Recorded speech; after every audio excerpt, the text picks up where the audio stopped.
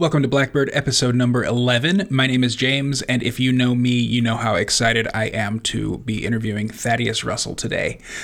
So I'm not going to give him a huge introduction. You know who he is, and if you don't, you will at the end of this episode. Before we get started, though, I do want to tell you once again about BU Enterprises. Juliet Nail of BU Enterprises wants to welcome you back into your body through fitness and yoga and personal wellness and just being mindful of your own body. Juliet can coach you back to health. Whether you're an individual who's interested in one-on-one training, or if you own a business or manage a team and would like to provide wellness as a benefit to your employees, Juliet is ready and waiting to help you. Head to buenterprises.com to get in touch with Juliet, and she looks forward to hearing from you. And so with that, here is my interview with Thaddeus Russell. All right, Thad Russell, thank you so much for joining me today. Hey, my honor, James, and I'm so glad you're doing this. And it seems like you're off to a flying start. I saw your list of guests that you've had on the show, and I'm amazed already. You've had some A-list people. I'm just a peon here, but I'm really, really glad to be here.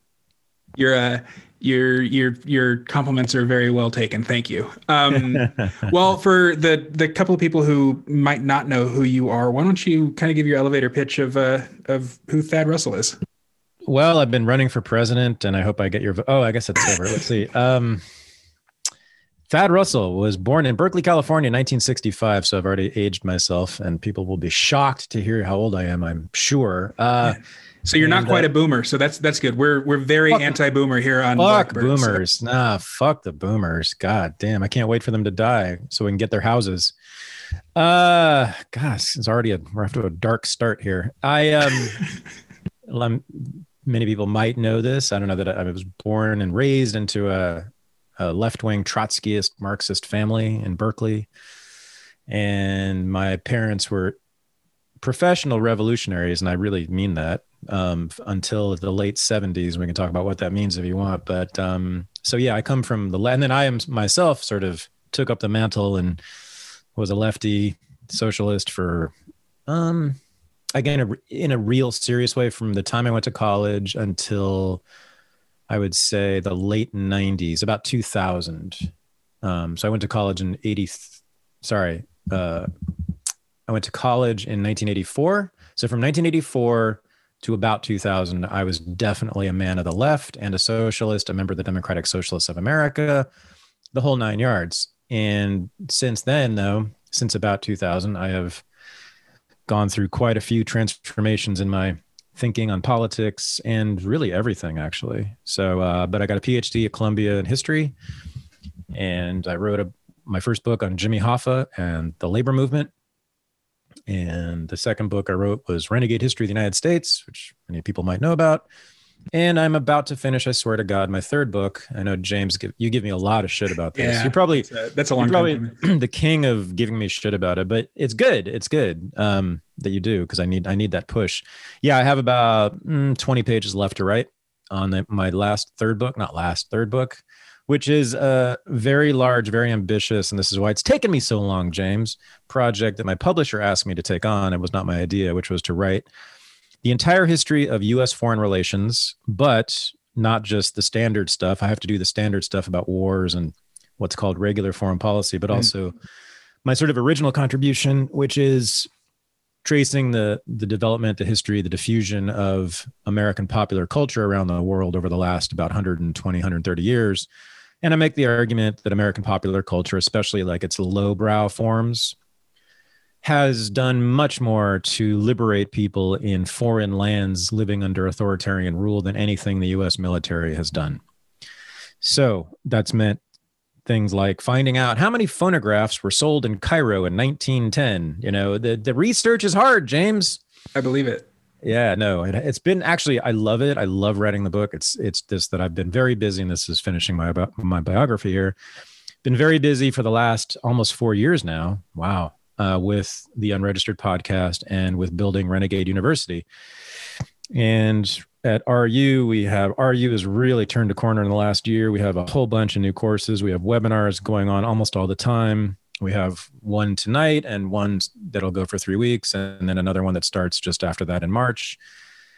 And it's been very exciting. And the podcast has been the thing I'm most proud of in my whole professional career. Of all the things I've done, PhD, the books I've written, teaching courses, being a professor. I was a professor, by the way, for 25 years at various schools. All those things, nothing I am more proud of Unregistered than anything else I have done professionally. It's where I fully express myself, and I have a very deep satisfaction with it, and I'm very proud of it. So yeah, that's me.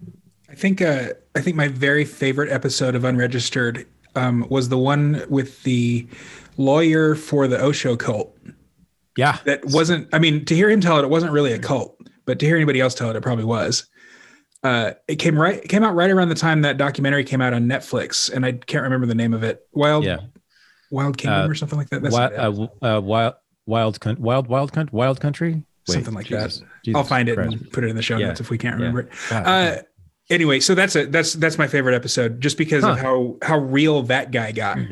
You're able to pull that stuff out of people. I'm hoping that you can start doing the in-person stuff again, because sitting in his dining room is a little bit different from doing it over Zoom. For sure. Yeah. We will. In fact, I'm about to talk to a videographer here in San Francisco who's worked with us. He's a great guy, about doing in-persons in the Bay Area. Yeah. And, that's awesome. But now that I'm committed to doing video, it's all video since last April, May. Mm-hmm. The weird thing is I can't do an audio only. So like if I do an in-person interview, I have to have a cameraman with me. Right. So it's like, it's been really great in that it's much easier to book guests now with Zoom. But what it did was it sort of committed the show to being video only. So we can't really release an audio only at this point, because we've released about, I don't know, we've been solid weekly. We have not missed a week since like March, April. So however many episodes that is, have been in video. So the fans will not allow me, I'm sure, to go back to audio. But anyway, that's boring in the weed stuff. Yes. It's been just fucking amazing. And the people I have met, the people I have become friends with through it, life-changing. So. Yeah, you went on sort of a whirlwind tour with Brett Veinotte a few years ago, which, I mean, for what it was, that was an awesome tour for both of you guys, even if there wasn't much follow up, I guess. And I mean, you guys are pretty public that you. Would you call it a falling out? Is it just more of a you went separate ways? Oh, we can talk about this all you want. Yeah. So Brett and I had a partnership early in Renegade University, and he co-sponsored, I think, 2 or 3 of our first Renegade University weekend events, which were fantastic. Got a lot of School Sucks people to come, and it was great working with Brett. And he was on my podcast, and I was on School Sucks podcast. I mean, I'm not kidding. You can go look at it, I think like 30 times. Yeah, a ton of times. It's not like 30. Yeah, just a lot. And I really loved it. It was great. We always had a great conversation, and Brett seemed to appreciate it. And he stayed at my house for about 5 days a couple of years ago to be on my podcast at that time. And then I was on his podcast, and he wanted to talk about alcoholism, which was fantastic, because he and I are both recovering alcoholics, and I'm always game for those kinds of discussions instead of politics. Basically, that's another thing about me. Even though I'm a political guy, my top priority is always personal stuff to talk about in public. And that's one of the ways in which Unregistered is different than almost all other political podcasts. But this, I said something in it that really upset Brett. I don't know if we need to go. I can if you want, but there was a thing I said about him and his effects on other people when he was drinking. And I was actually trying to make him feel better by saying that, he was assuming that he had done this damage to these people when he was drinking. And I kind of like dug into it a bit and asked him, like, what did you actually do? What did you actually do? And there was no violence, nothing that I heard that was anything other than being quiet in a relationship. And I just said, it's actually kind of narcissistic to assume that you have all this negative power over other people. But I was saying it's also bad for you because you're carrying this guilt around that you don't need to carry, and guys can all listen to it. I forget exactly which episode, but you can find it. It was my last appearance on School Sucks. And then, Brett didn't say anything to me. And then I'm really guessing here, but about a month later, something like that, someone told me that he released a patrons only episode, and I listened to it, and it was a full hour of him just talking about me and how he had to break up with me. And that was it. And Brett has never communicated with me directly. He basically severed relations via a semi-private podcast episode. And I don't think, and just so that the audience doesn't think we're gossiping or whatever, I don't think it's out of turn to say that we're like airing someone's dirty laundry. He's been pretty, out front about it. He just recently released an episode that I thought was fantastic. I listened to him just as much as I listened to you. I don't have a favorite parent, but and he talked about, his relationships and how some of them have been strengthened and some of them he just had to let go and that kind of thing. And, I don't know that there's hard feelings or anything like that. So I don't want to make it sound like we're, talking shit or whatever. Yeah. And well, obviously if he did a whole podcast episode, he's not trying to keep it a secret. I'm just saying, you asked whether it was a falling out. I mean, not for me is what I was getting at. As I said, he chose to do this. I had never had any issue. I did not want to have a falling out with Brett, but he did with me. So yeah, I'm not angry. I never was, or upset or hurt, but I guess he was. And, I'm sort of sorry about that, but I also think honestly that he wasn't really listening to what I was trying to say there, is my feeling about it. So, well, and that kind of gets into your feelings about empathy in general, I think. You like reject empathy as a concept, don't you? Yeah. Interesting. Why is that? What? Well, where were you going with that in terms of vis-a-vis Brett? Because, in therapy where you're being told how you've impacted people without actually talking to the people you impacted, a lot of times those negative impacts are projected. Yes. And the goal of that is to build empathy in the person. And in a lot of cases, what it does is just make assumptions about what you did based on statistics that may or may not be good statistics, because we know how, the science of human behavior responds to statistics. There's a replicability crisis, a replication crisis in behavioral science for a reason. Right. Yeah. So empathy, my take on empathy is that I'm at least highly skeptical about it. But also at times I get a bit indignant about it because, the idea that someone else can inhabit my mind, that can really know my thoughts, my feelings, my needs, my desires, my fears, my joys, really, really feel those things the way that I feel them.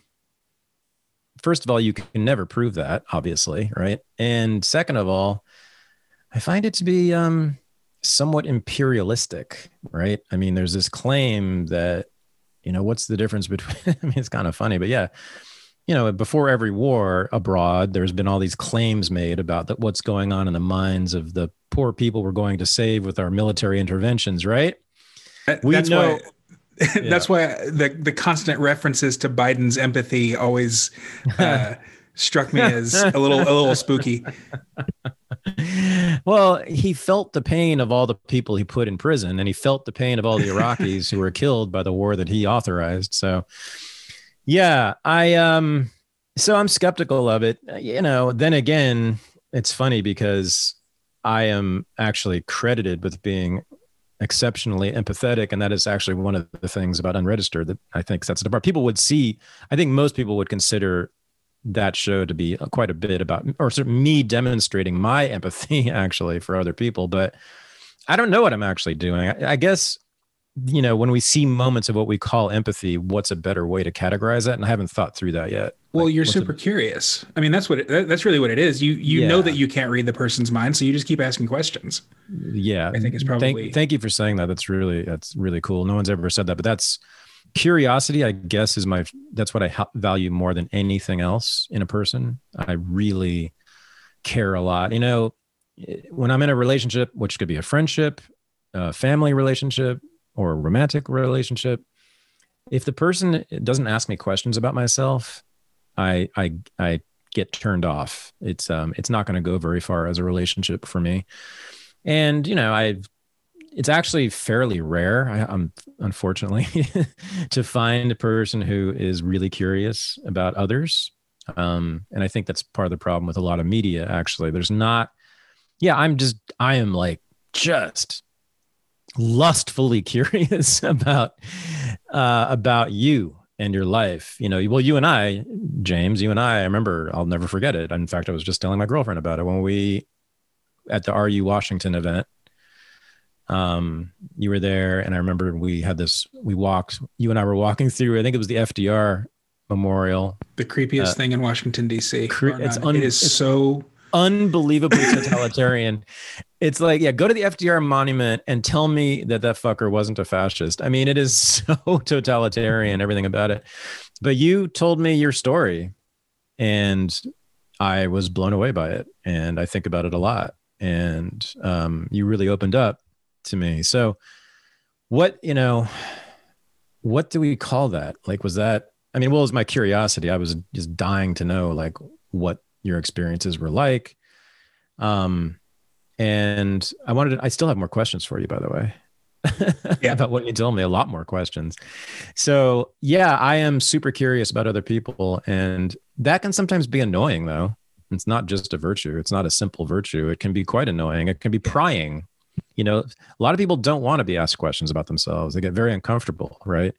And I've noticed that in about half the people I encounter, roughly half, or just don't want to do it. And the other half are surprised because they don't experience it much. But yes, that's what I value more than anything in a human being. Is curiosity.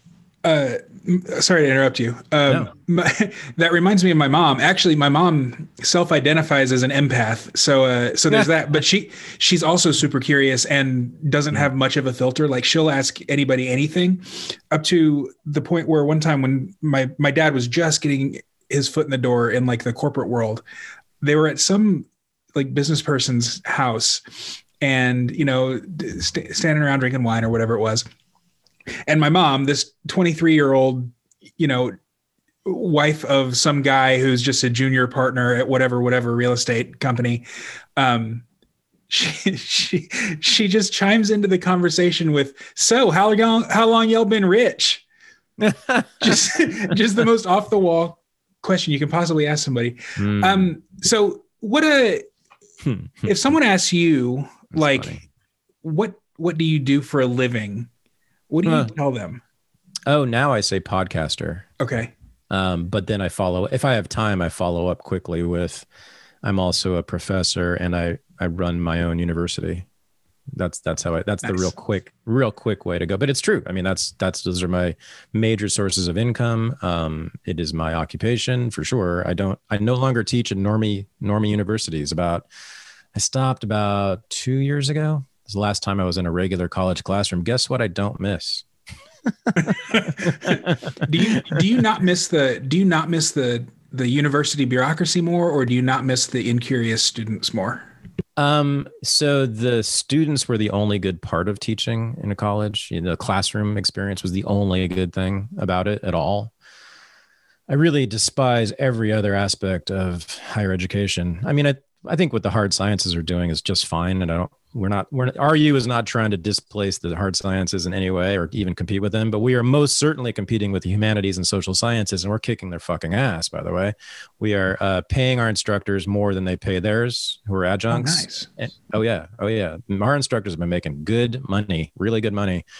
And we charge we did the last webinar we did, I think we did the math, I think it was $9 an hour of class time, is what people pay. So it's, yeah. And then you can judge for yourself, but I guarantee you, having been an undergraduate, a graduate student, an instructor, and I've been a professor for 2 decades in elite top level. I was at Columbia, I was at Barnard, I was at Occidental College, New School for Social Research schools. I can tell you that the quality of the courses is better than anything I've ever seen in a classroom, including my own classes, because many of them are team taught. I've co-taught 2 courses that were just phenomenally good. I mean, one was on postmodernism, which just ended with James Lindsay, and James and I were just clicking all the way through. And then before that, Kamasi Hill, who tonight is teaching a course on history of hip hop. We did a course on the history of African American culture, and it was amazingly fun. Hotep Jesus was a student in it, and we just got along so well. We co-taught so beautifully, but also we were complementary to each other. I mean, there were certain things, a lot of things I didn't know about these topics that they did know, and vice versa. So you got like just the most complete, most comprehensive, most incisive analyses of these subjects that I've seriously ever witnessed in even Ivy League colleges. So, I don't know. Was that an answer to your question? Yeah, I think so. It wasn't just an ad. It was that really, no, yeah, really heartfelt. Yeah, it's great. I make sure to link to I link to your courses in every single episode show notes because I like them so much. Oh man, I wasn't able to join the postmodernism course live, but I'm looking forward to watching the replays. It's amazing. It's so. I mean, yeah, I really. It's such a good job of really comprehensive. We really looked at the texts, by these people rather than just spewing off critical race theory, postmodernism, bad, good, whatever. I mean, we really examined about, I'd say pretty comprehensively examined about 7 or 8 thinkers, major thinkers, from Theodor Adorno, from Antonio Gramsci to Marcuse and Adorno and Derrida and Foucault. And then constantly linked it to the current politics. And it's really, what it is? It's really a history of the current American left. That's what that course is. Mm-hmm. It's sort of it's a history and an examination of the philosophical basis of the current American left. Because that's where it all comes from. It comes from mostly critical theory and a little bit of postmodernism, identity politics, woke politics, all this obsession with race, gender, etc., all comes out of these guys, Marcuse, Adorno, Horkheimer, especially, but also somewhat Derrida and Foucault and Lyotard. And yeah, so anyway, it's just, I don't think there's a better way to understand the current American left than taking that course. Yeah. And by training, you're a historian, and I think James Lindsay is a mathematician, right? Yeah. Isn't that cool? Yeah. How did you guys come to be the professors of postmodern philosophy? Yeah, it's funny. So the first time I read Foucault was in graduate school. It was in a graduate school seminar.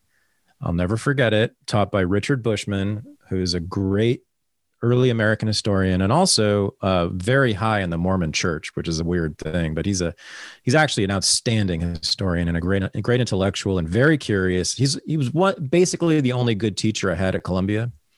I had one good teacher in college and one good teacher in graduate school, and Dick Bushman was it at Columbia. Anyway, he had us read, I think it was Discipline and Punish, a section of it. And you know what I said? I was like, this is fucking bullshit.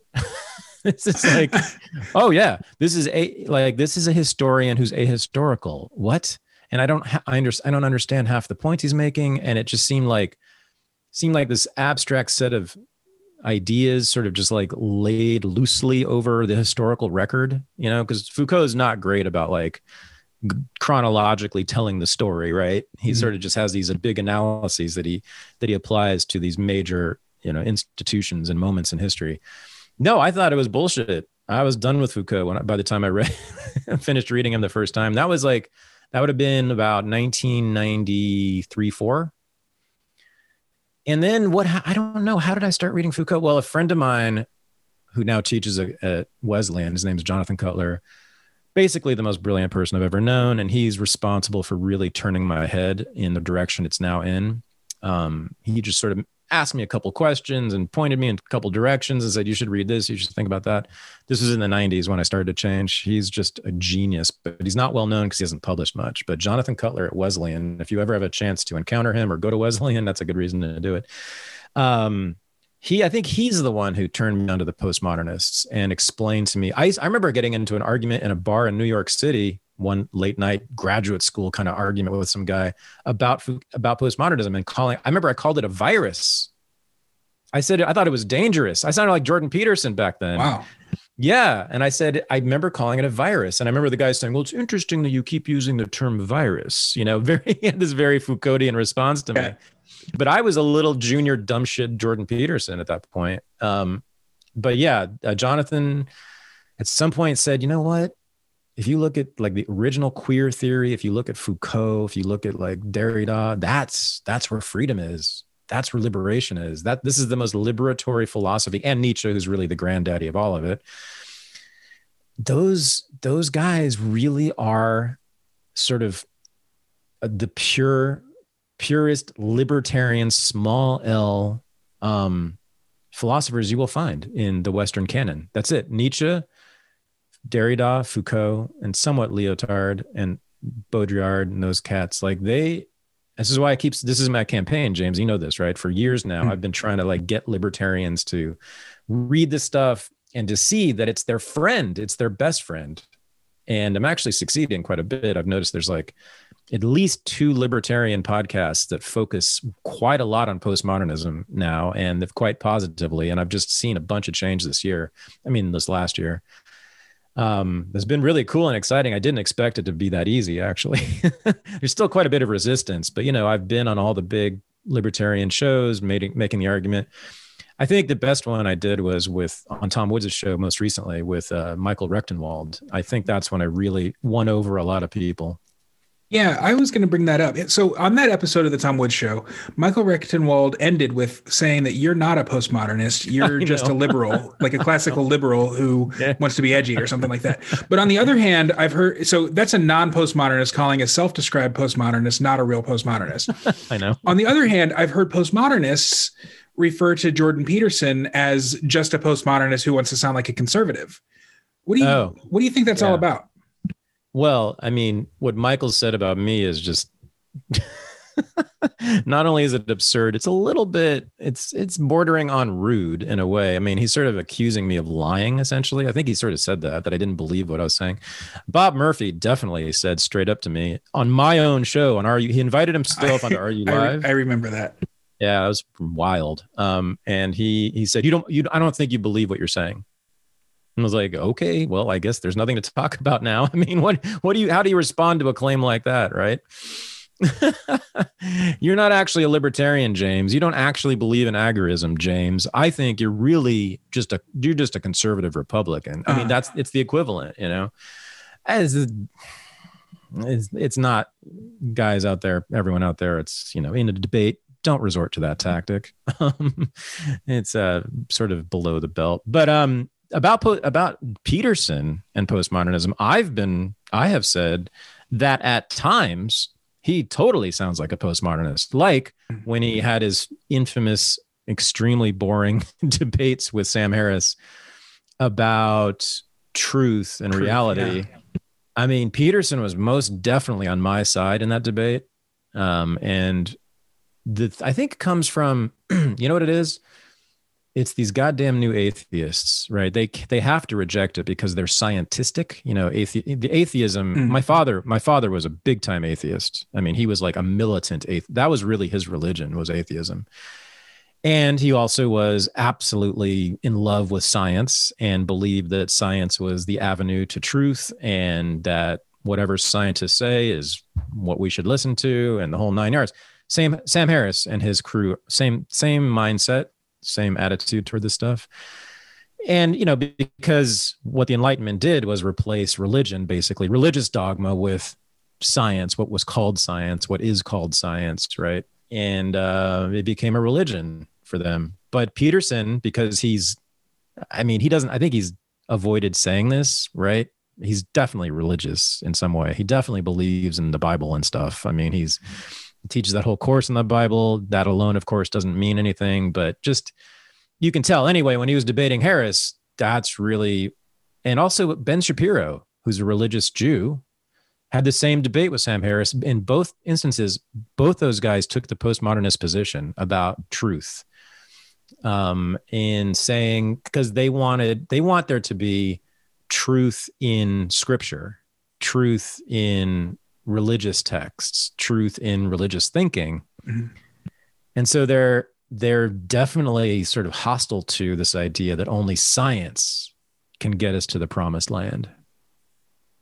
Right? So, yeah. Well, and so what about Nick Gillespie? He's another sort of libertarian luminary who, not that you're libertarian. I know you reject that title. Thank you. But broadly speaking, Nick Gillespie is sort of the other postmodernist libertarian. Yes. And you guys kind of have different focuses, I think. Yes. Nick, for instance, frequently laments the breakdown in like institutions and the distrust in institution at the population level. Mm-hmm. Whereas I think you welcome it and try to get people to distrust churches and states and corporations and stuff like that. You think Nick is an institutionalist in that way? I don't know.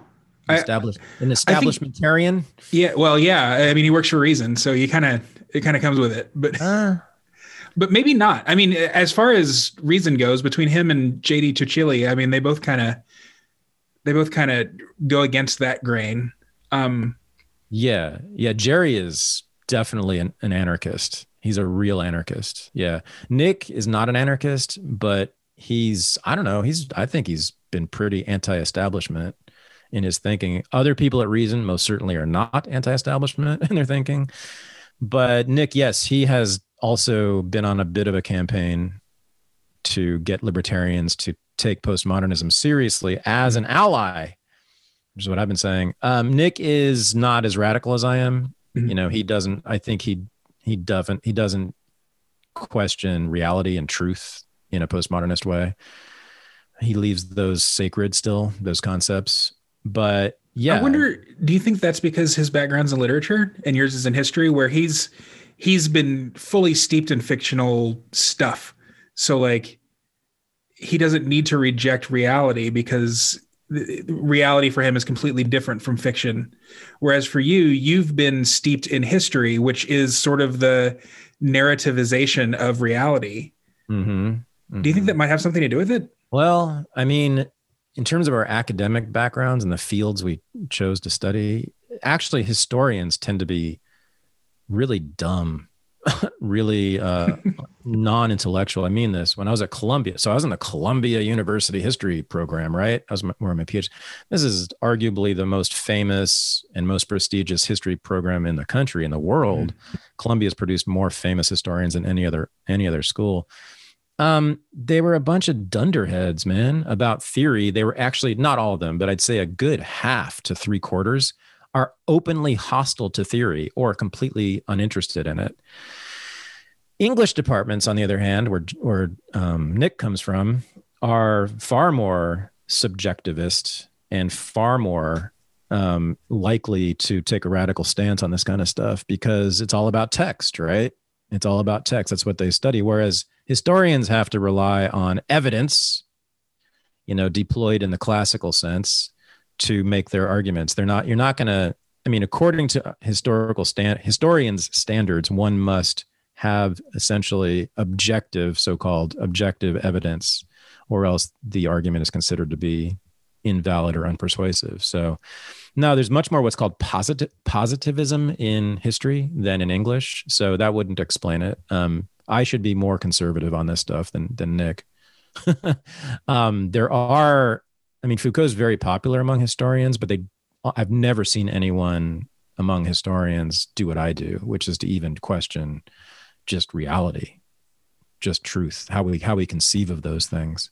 Like the physical world, when you get to the physical world, that's when people freak out. And all I'm saying is, like, let's just not assume that what we think is going on right now in our room all around us is what's really going on. Because if you just look at history again, think about all the stuff that people used to think, not even that long ago, but certainly before the modern era, before about 500 years ago. And we're talking about then still millennia of human existence, right? Human beings. Good Lord, right? What did people believe before about 1600? All over the world. I mean, and profoundly believed in it. And when people who like challenged the idea that the sun revolved around the earth got burned at the stake, I mean, and all kinds of stuff. I mean, that we were living spirits, that gods are in the trees, that, animals speak to, I mean, we know, right? Yet we're the first people apparently to get it right. It's so arrogant. It's so arrogant. We are the first people in human history to get it right, except that science is constantly revising its opinions, its positions, its truth claims, even gravity, right? Gravity is like a big bone of contention right now in physics. They're now discovering things moving in deep outer space that they're not moving according to the laws of gravity, so even that one is being challenged. And that's what's beautiful about real scientists. When I had Donald Hoffman on my show, who's a real scientist at the University of California at Irvine, neuroscientist, cognitive scientist, this is what he was saying. He's saying what scientists do is constantly try to disprove truth claims.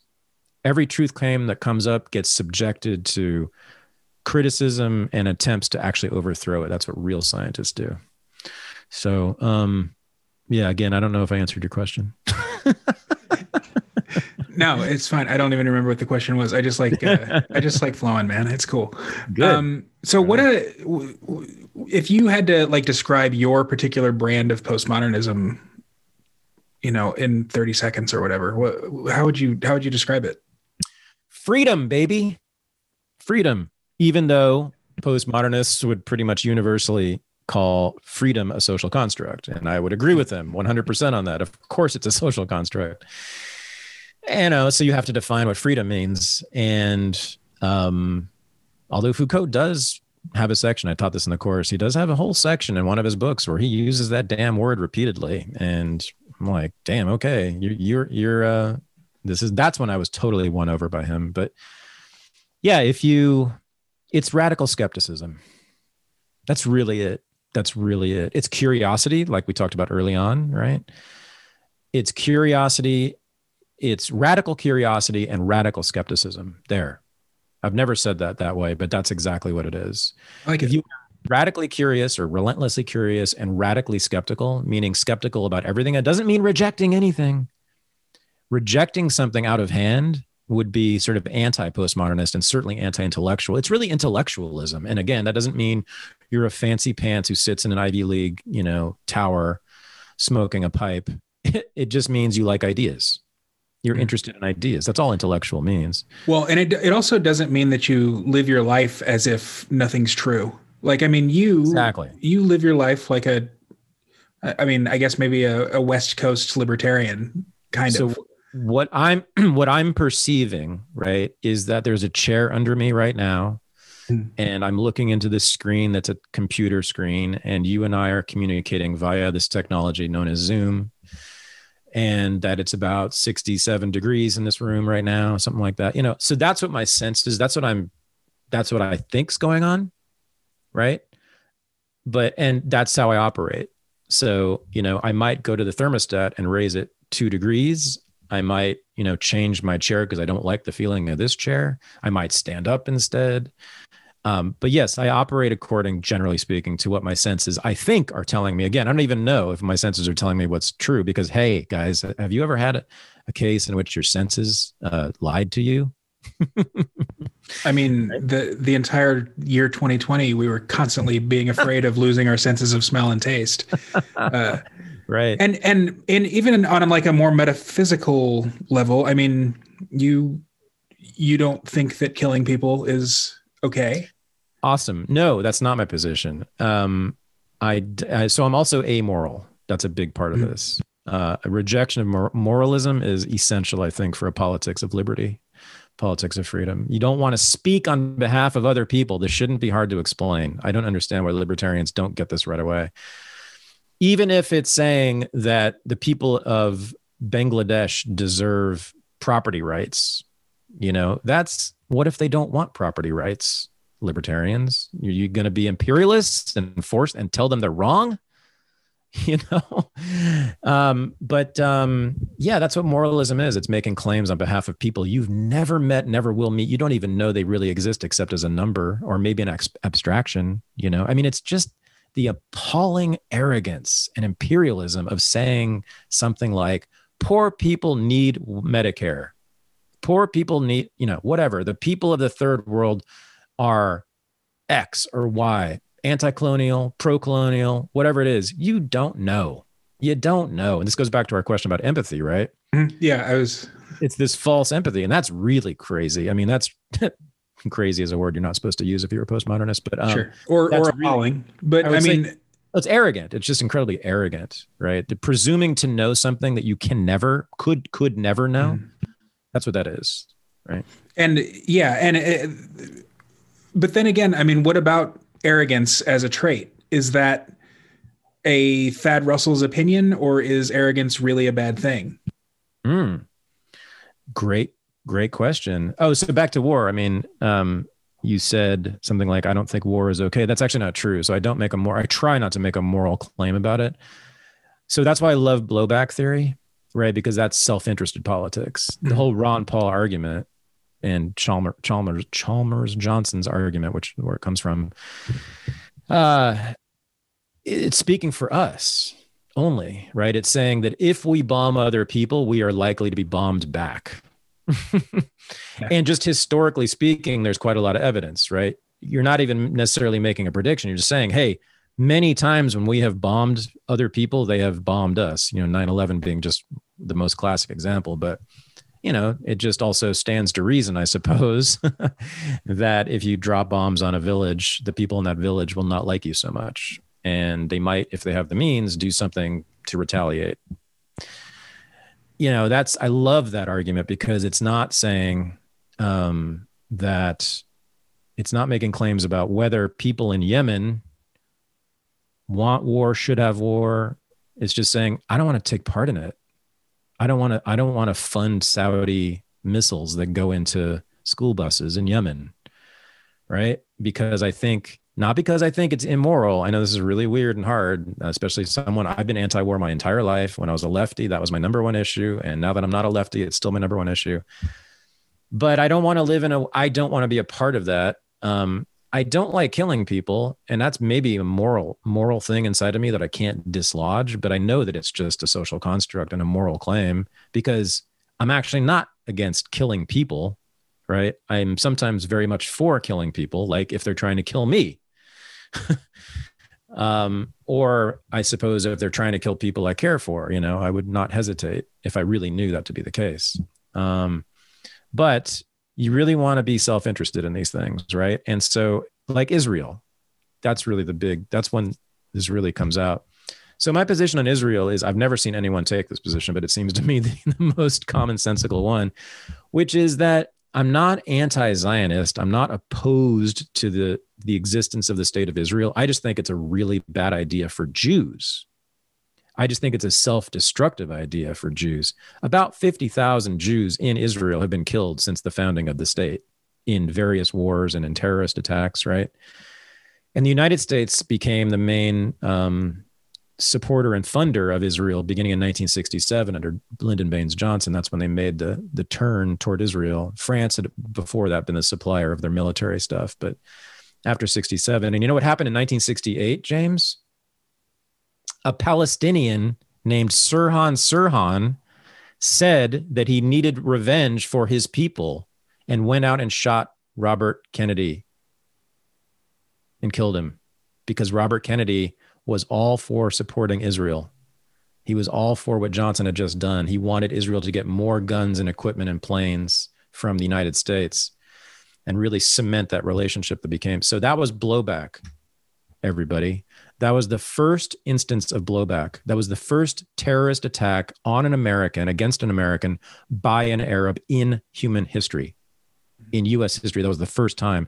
And it was because the United States was funding this state. Now, why is it a bad idea, Israel? Why is it bad for Jews? And I am a quarter Jewish. My son is Jewish. I was married to a Jew. My mother's Jewish.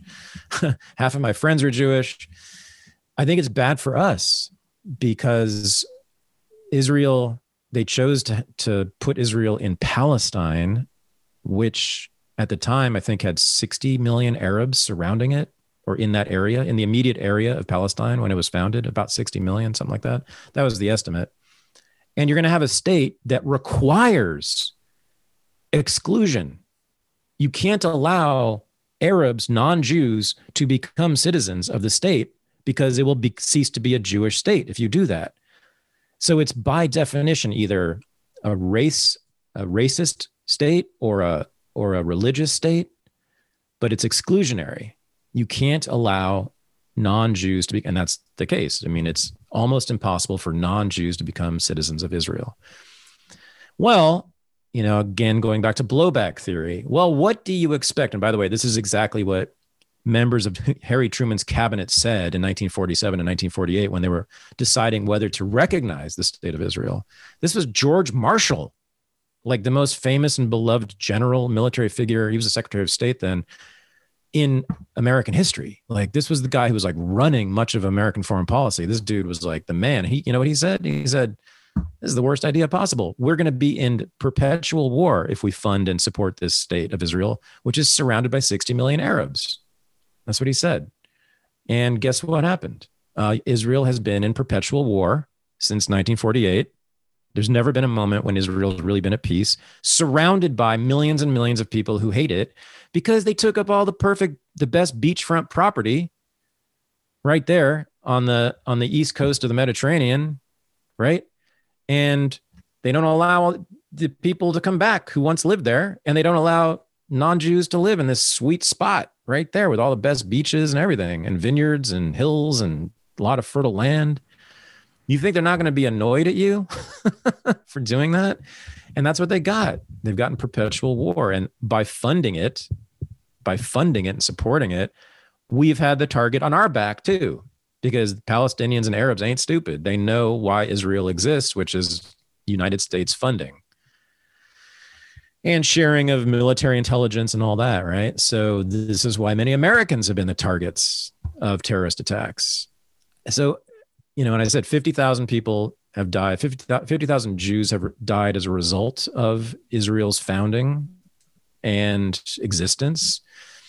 And they've done quite well, though, in New York and Los Angeles. So what on earth? How could it be a good idea if you're a Jew to choose to live in Israel, where you have a decent chance of getting blown up on a bus, or a very decent chance of getting drafted into the army and sent to a goddamn war, which has happened repeatedly, or move to fucking Brooklyn, where they've done just fine last time I checked. And Los Angeles, all of the United States has been great for Jews, fantastic for Jews. We haven't had a lynching of a Jew since 1913, I think.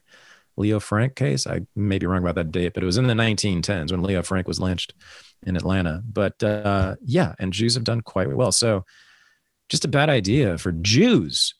The typical left-wing opposition to Zionism, to Israel, is this false empathy for Palestinians and taking the side of the reason we're opposed to Israel is because of what's happened to the poor Palestinians. And a lot has happened to the poor Palestinians for sure.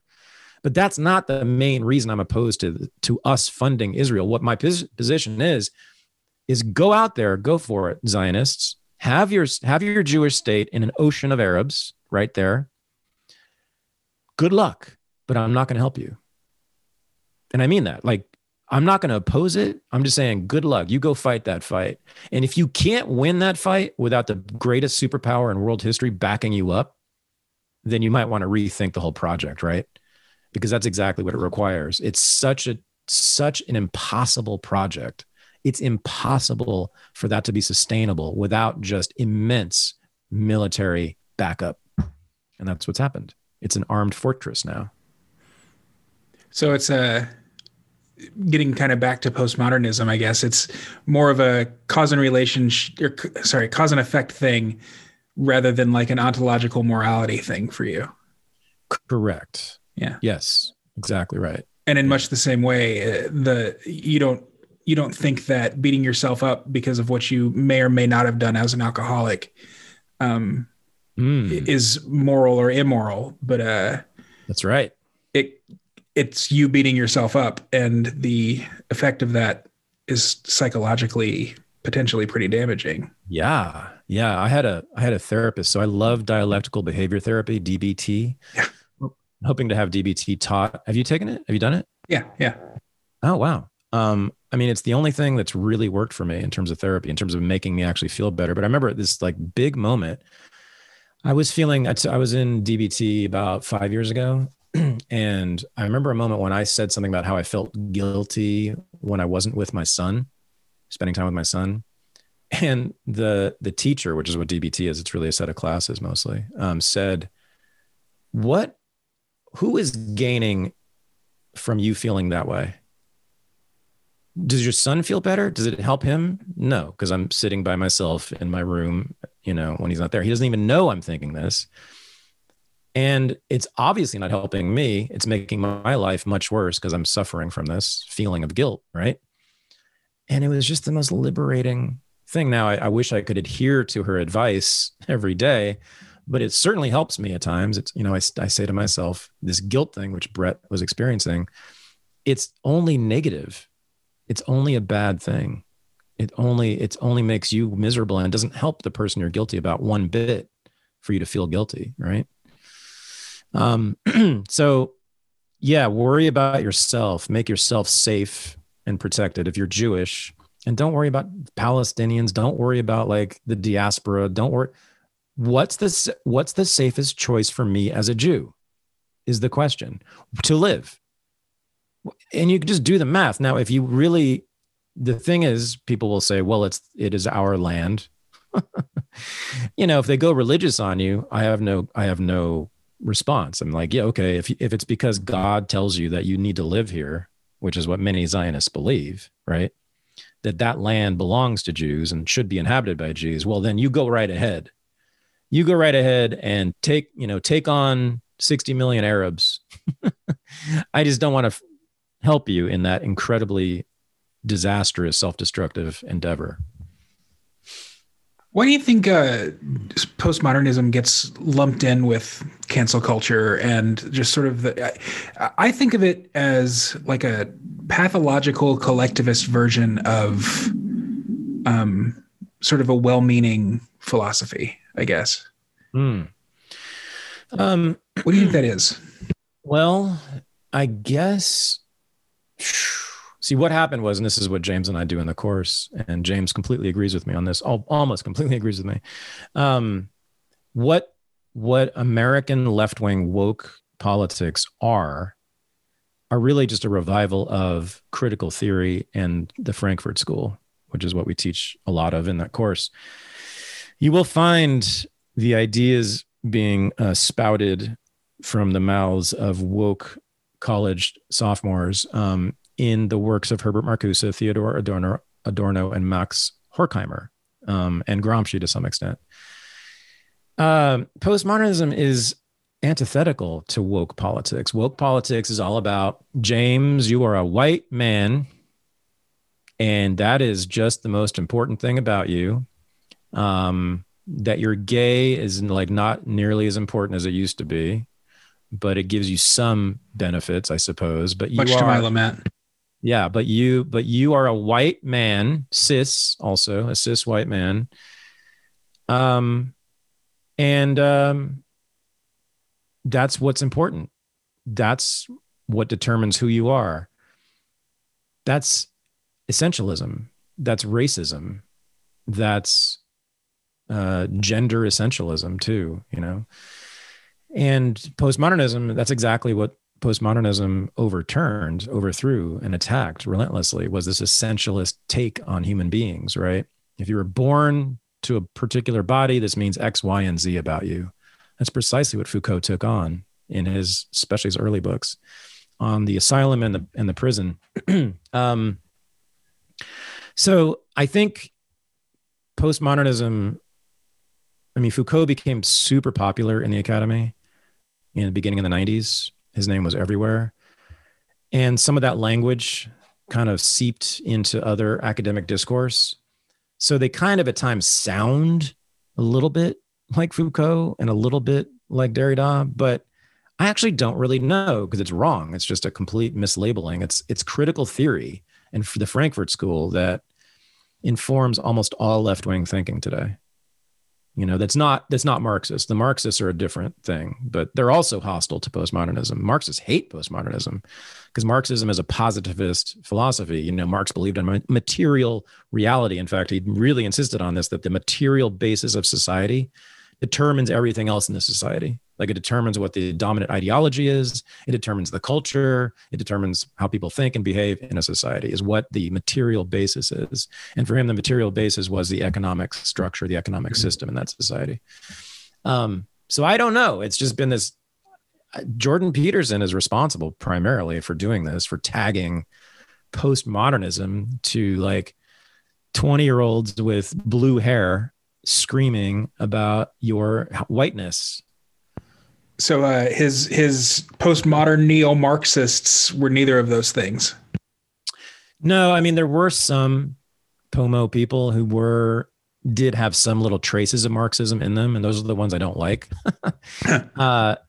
But most certainly the big dudes, Foucault and Derrida, their ideas were absolutely anti-socialist and anti-woke, anti-identity politics. Foucault but also not pro-capitalist. No. Right. Well, they're skeptical of it. And I like them on that. I have no problem with that. I'm skeptical of it. I don't love every element of capitalism either. Lyotard is the big critic of capitalism. But Foucault's main objects of criticism are state institutions. Like I said, like the mental asylum and the prison. That's really what he went after. And cops. But Lyotard and other postmodernist thinkers did mostly critique capitalism.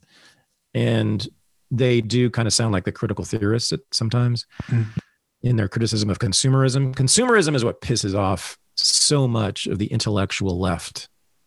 They really, really don't like that. They really hate that we buy stuff and want to buy stuff. And that's where false consciousness comes from, that idea, the concept that when you, this comes from Marcuse, a complete totalitarian, who says that you don't really want to buy those sneakers. The capitalists and their advertisers convinced you that you needed those sneakers, and that's the reason you're going to buy them.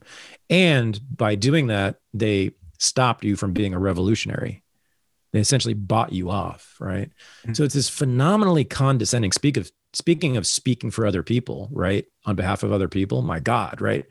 Presuming to know what someone I've never met, really wants and really needs, and presuming also, it's also really elitist and condescending, presuming that what you want is actually not your idea at all. It was given to you. You're so stupid and so childlike that an advertiser can put an ad on the screen and you will go buy that product, which also, by the way, if you know anything about business and the history of business, is hilariously wrong, right?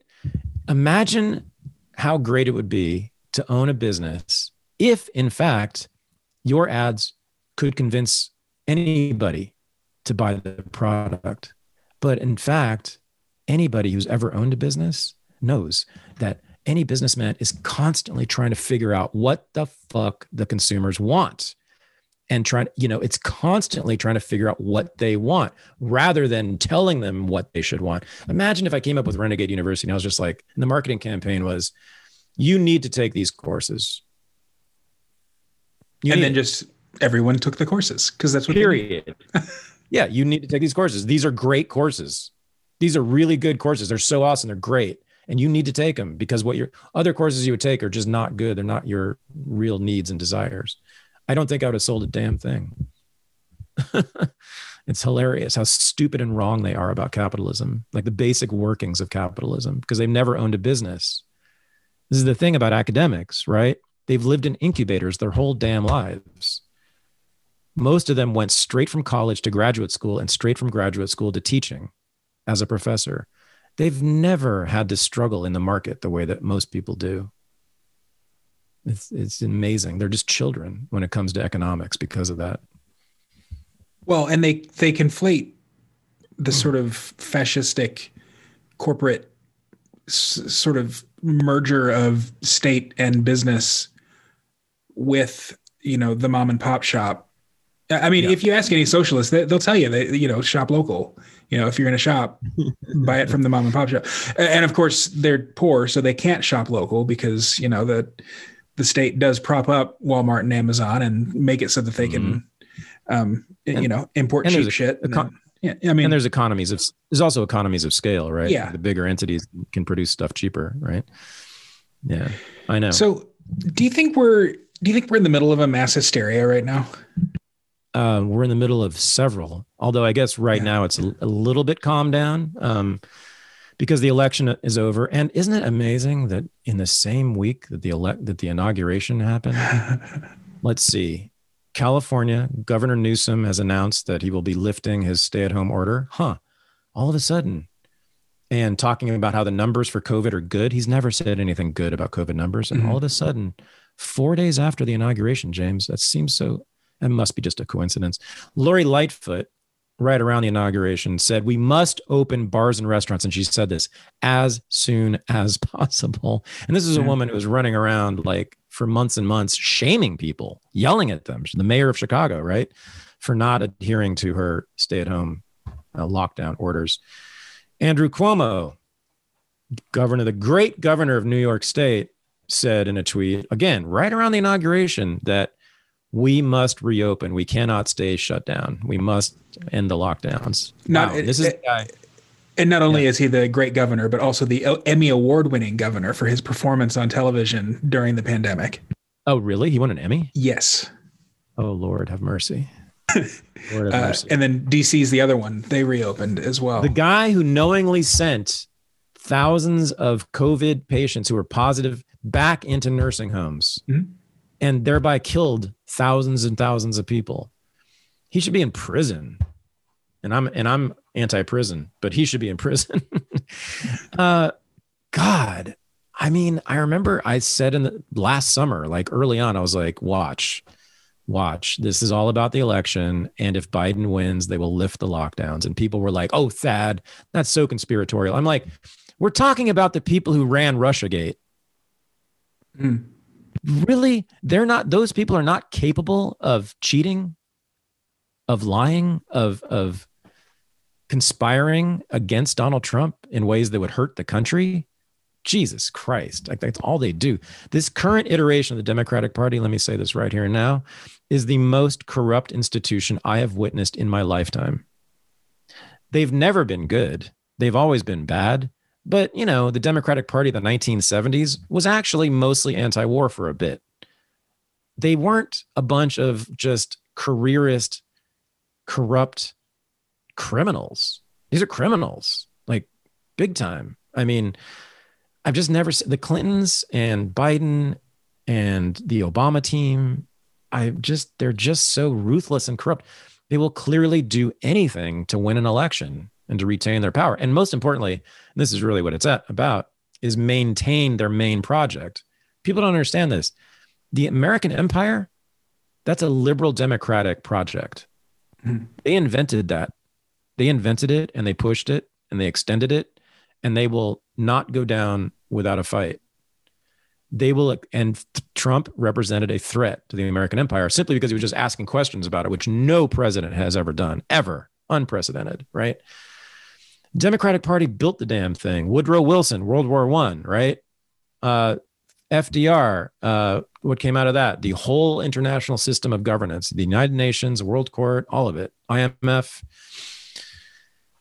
Yeah, the bases built all around 800 bases all around the world. Most of those were built under Democratic administrations. The CIA was invented by Harry Truman. Great, not just a Democrat, a very liberal Democrat.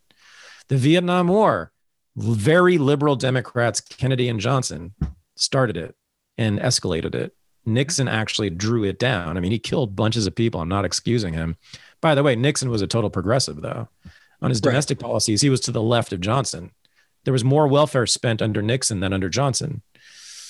He had a price fix. He froze prices. Like, my goodness, how progressive is that, right? Well, and let's not forget the taking us off the gold standard, which is the Yeah. the most progressive of all the progressive. I mean, Right. I frequently say that the progressive era didn't end because like the progressives were defeated. It's because it became axiomatic. That's just the default state now. Bingo. Um, Bingo. Yeah. The Republicans have simply been an adjunct to that project. It's the Democratic Party yeah. it's the Democratic Party that built all this stuff. Have you And read Angelo Codavia's essay where he kind of shows how the ruling class is the Democratic Party and the Republican Party are like junior partners who aspire to be the ruling class but never quite make it? no, but he's right. Yeah. Yes, that's It's exactly how. fantastic. I don't Yeah. remember what it might have been like. Well, I don't know. I don't know. I don't remember where it was published, but it's no longer available anywhere but archive.org. Whatever publication it was took it down. It's really good. I'll send you a link. I'll put a Send link it to in me. the Yeah, notes too. It's really good. please, yeah. Um, Hmm. Great. So being that we're kind of living in this era where um, people just are going insane with their authoritarianism and their Mhm. uh, need for the perception of safety and all that. What can we as normal, just kind of want to get along to go along people do to survive the next decade or so? How do we survive the next decade? What should we do? Lenin said, "What is to be done?" very famously in an Yeah. essay. What is to be done, James? Well, let me gather around, children. Let me tell you what you should do with your lives.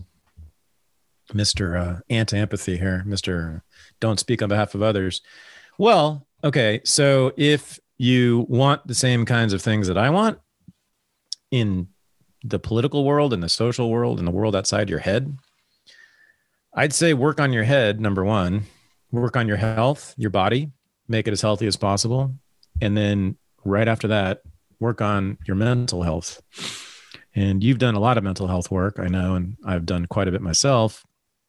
But that's number one. I mean, it's sort of like corny and new agey sounding, but yes, it sort of begins with what's between your ears. If you can handle stress better, if you can be less triggered by things, if you can remain focused rather than getting on what's important, rather than getting distracted by things that trigger you, that make you emotional, you will be more effective in communicating and in persuading people to do whatever you want. We need to, and then beyond that, I would say we need to deinstitutionalize. Everyone needs to actively deinstitutionalize, which means not just leaving institutions, but building our own. So that's what Renegade University is all about. It's replacing higher education with another model, an alternative that's freer, that's better, that gives me what I want as a teacher and as a student. I'm also a student there. Build institutions with cryptocurrency, right? That can't be traced. The government can't control it really, or has a hard time doing that. Build your own communication network. Have a podcast, right? Do that. Build, if you want to go fully self-sufficient and agorist, make your own food. Trade with people. Barter with people. We have to have our own platforms. Build a social media platform, because we're all going to get kicked off of Twitter pretty soon, I think. Looks that way. Also, we don't really want to be a part of Twitter if they're taking off a lot of interesting people, right? So build your own platforms, build your own community. That's, again, what RU is also very much about. Build your own community. So much of us in this space, your listeners, you, me, my listeners, that's what we all share, I think, is a profound feeling of alienation and isolation in places where we live. Because we are weirdos. We think in different ways. One of the ways in which we're weird is that we think. Most Americans don't think. They're not interested in ideas. They're not intellectuals at all. They're anti-intellectual. So build a community that's online, virtual, and all across the world, and also build a community right in your hometown where you're living. So I know you've done a lot of this kind of thing, actually. I'm kind of preaching to the choir here, but yeah, like meetups, I'm going to start doing meetups for RU people and unregistered people in the Bay Area. It'll be free. That'll be just social, to build a real community that I have access to. Cause man, I walk, and this is the Bay Area, right? This is like the capital of like liberal wokeness. I feel like an alien all the time here. And I feel completely afraid to speak my mind. And I know that is very common for a lot of people who are listening right now. It's a common feeling. So build your own space, your own people, spaces, physical spaces. If you can, buy some land, buy some property, and make it not just a home, but a place, a hub of cultural activity. Right? Have people come and create things there. And a podcast just needs all you need is a room, a quiet room with internet access. That's all you need to do a podcast. You could have a house and have a room where it's a studio where people can come and make their own podcasts, right? Or your garage, or make their own stuff, make their own cannabis, make their own whatever it is, make their own beer, make their own food, produce their own newsletters, make their own courses, teach people. But everyone should be focused on that and less focused, I think, I'm 100% guilty of this. So, I think we would benefit from spending less of our emotional energy attacking and criticizing and complaining about the establishment, right? And we could redirect that energy into building our own establishments. Institutions or non-institutions or whatever you want to call them, free spaces, right? That's what I'm doing. That's what Renegade University and Unregistered really are all about, is facilitating that for other people and mostly for me. I want my own community. I hate feeling alone all the time. I hate feeling like a weirdo who's got something wrong with him because he, brings up the fact that Joe Biden was the author of the crime bill. Right? Why would you say that now? We have to say nothing but positive things because Trump is the devil and we're going to, I'm really tired of that. And it's just in a place like this, especially, that's pretty much everyone thinks that. So we're real freaks out here, but just in the Bay Area, I got lots of people here. I hang out with lots of people who are unregistered listeners, members of RU, and we're going to start ramping that up and doing a lot of it. We had one hangout, which was awesome at the beach last summer. But I want to do a lot more now. So do that in your own hometown. And it's so easy now with the internet, with means of communication that we have, and make it physical, make it real. It's really good to have online virtual relationships, but you also got to hug people. You got to hug people. You got to see their eyes. You got to smell them.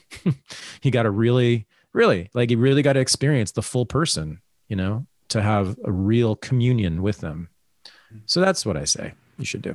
Those are my recommendations. These are recommendations. These are not moral pronouncements. Yeah. Thanks for clarifying. All right. Well, I think that's a pretty good place to stop. Do you, what do you have to plug other than Renegade University, which I will for sure be linking to whatever the next course is by the time it's published. For the audience's sake, we're recording this on January 26th. It'll probably post in a week or two. And I know as fast as things are going right now, like talking about current events is always precarious, I think. Okay. In that case, I know exactly. So your listeners will be super interested in two things we have coming up. I promise.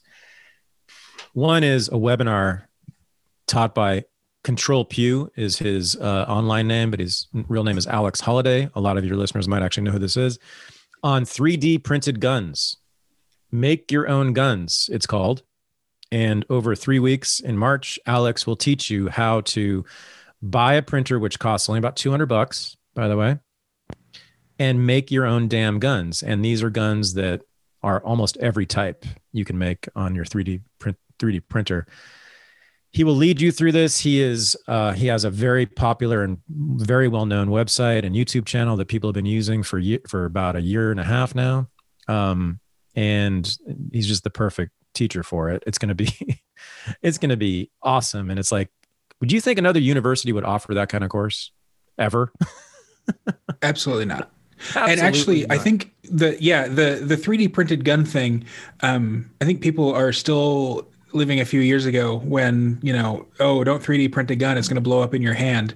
So I'm looking forward to seeing what he has to offer. Yeah. Hundreds of millions of people have printed and made their own guns in the last 5 to 6 years. So that's coming up. That's a webinar over 3 Wednesdays in March, first 3 Wednesdays in March. Go to renegadeuniversity.com for that, and you'll see it under video courses, also on the front page. And then, oh my, April 9th, 10th, and 11th, block out your calendars because it's going to be the biggest RU weekend event ever. And I really mean this. We have 5 special guests that are amazing in their star power, and just it's going to be so much fun. So we've got in Texas, it's going to be called RU Texas. It's going to be in Lockhart, Texas, which is 30 minutes south of Austin, at the property, the 3-acre property of Buck Johnson, who is a podcaster, part of our network. His podcast is called Counterflow. He owns his 3-acre property in Lockhart, which is the barbecue capital of Texas. There are 3 world-famous barbecue joints in the town that are walking distance from Buck's house. The special guests are Scott Horton, Cody Wilson, Hotep Jesus, Deirdre McCluskey, and Jack the Perfume Nationalist from the Perfume Nationalist podcast. Wow. This is off the chain. Tickets will go really fast. We're only going to sell 100 tickets. 100 tickets, that's it. So I pretty much guarantee it's going to sell out. So definitely get those tickets fast. Again, just go to the front page of renegadeuniversity.com and check it out and buy your tickets. RU Texas, April 9th, 10th, and 11th in Lockhart, Texas. I'm for sure going to be there as well. Not that I'm a special guest or giving a speech or anything. That's going to be really interesting with Perfume Nationalist, who's a bit of a, I don't know, reactionary, but also gay. And Deirdre McCluskey, who's a classical liberal, but also trans. Yes. And Hotep Jesus, who's a conservative, but also budding anarchist and also black. Like this is going to be a really cool, like kind of star-studded. And Cody and Scott, I mean, just them alone would have been huge. Yeah. Yeah. Oh man, meeting Scott Horton in person too. That'll be oh my God. This is it's crazy. I couldn't believe we pulled this off. Yeah, I was just it all came together, and I'm just so thankful. It's going to be awesome. Cool. Can't wait for it. All right. Great. Good. Well, Thad, thanks so much. I'll let you get back to work on your book, which I am looking forward to reading. And Renegade History too. It's been blowing up. I gave it away as Christmas gifts. I'm seeing rappers posing with it online. Like it's just Wiz Khalifa. Yeah. Yeah. It's going nuts. So that's awesome. Well, cool. Thanks so much, Thad. I'll talk to you soon. This was great, James. Thank you. All right. Thanks as always to Thad for joining me today. Just so you know, Thad is going to be hosting an event down in Texas this spring, so be on the lookout for that. In addition, he obviously has all kinds of courses and exciting offerings over at Renegade University. So I will put links to all of that in my description for this episode. Please be sure that you are subscribed wherever you're listening to this, whether that's on Odyssey, Substack, or on one of the inferior streaming services. I really appreciate your thumbs up, your likes, your subscriptions, ratings and reviews, and all of that. And with that, this is another episode of Blackbird in the Can, and I'll see you on the next one. Until then, live free.